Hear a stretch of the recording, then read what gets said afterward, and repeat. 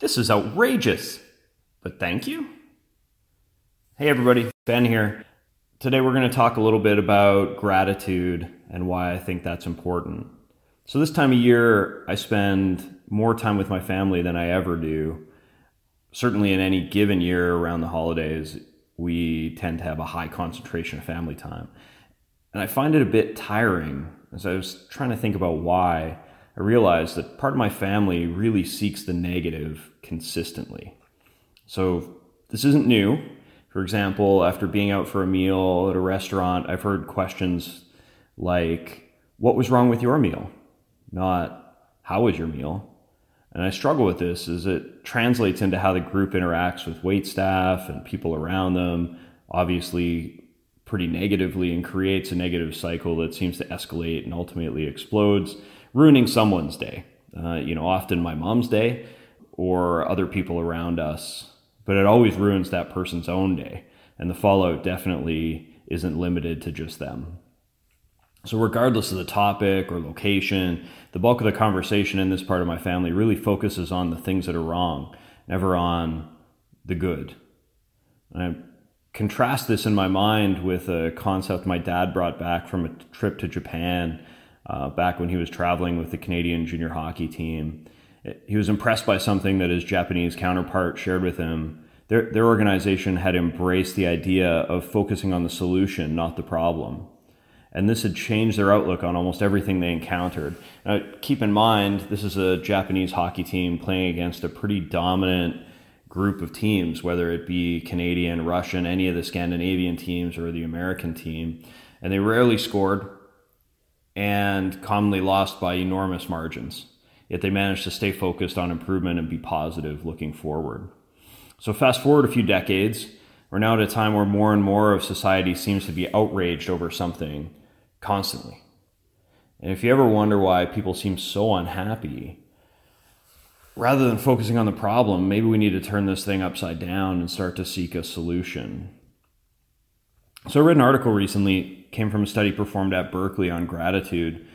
They took a group of people that were all struggling with mental health challenges, split it into 3 groups. All of them would receive counseling, but one group would write a letter of gratitude once a week. The second group would write their deepest thoughts and feelings on a negative experience weekly. And the third group would do no writing assignments, just the counseling.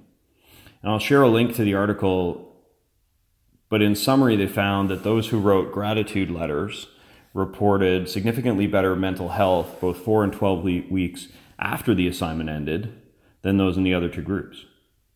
So the gratitude exercise helped even if they only maintained it for a short period of time. Now they dug a bit deeper and had a few insights as to why this seemed to help.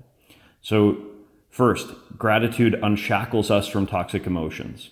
So contrasting the 2 writing groups, those who were writing gratitude letters were able to shift their focus to positive emotions and away from those negative emotions like envy or resentment.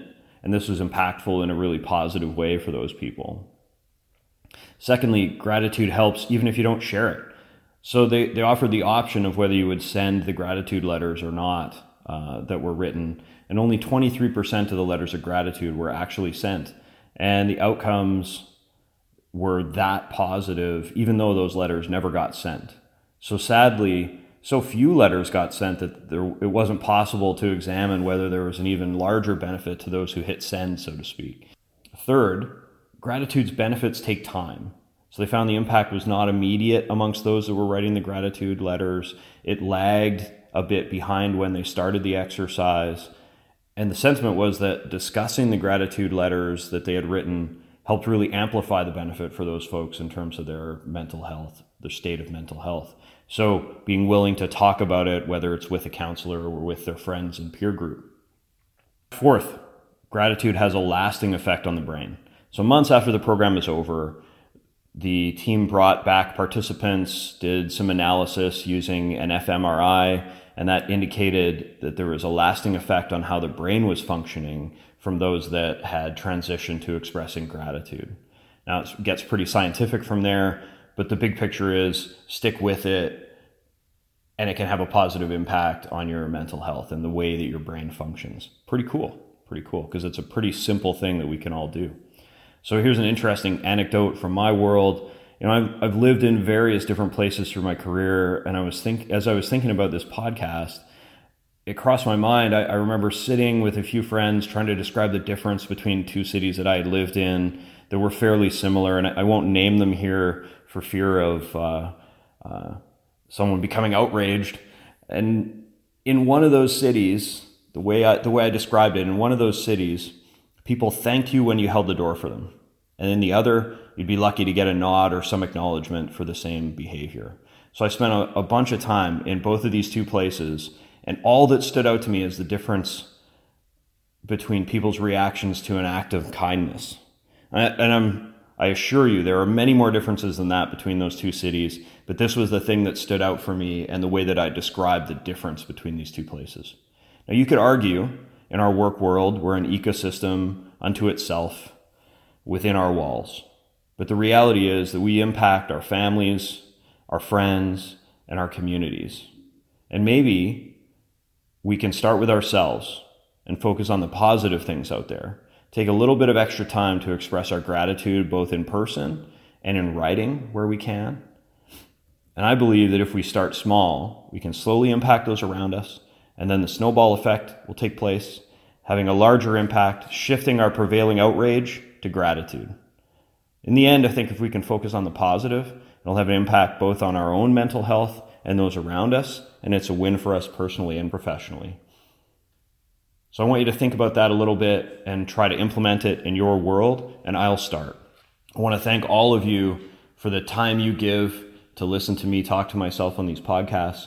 I want to thank you for everything that you do for us as a firm, everything you do for each other and me personally. And I appreciate all of you, all of your hours, all of your effort, all of your focus. We are nothing without each of you. And I, for one, am very grateful to be a part of this team. Thank you very much. Have a great day.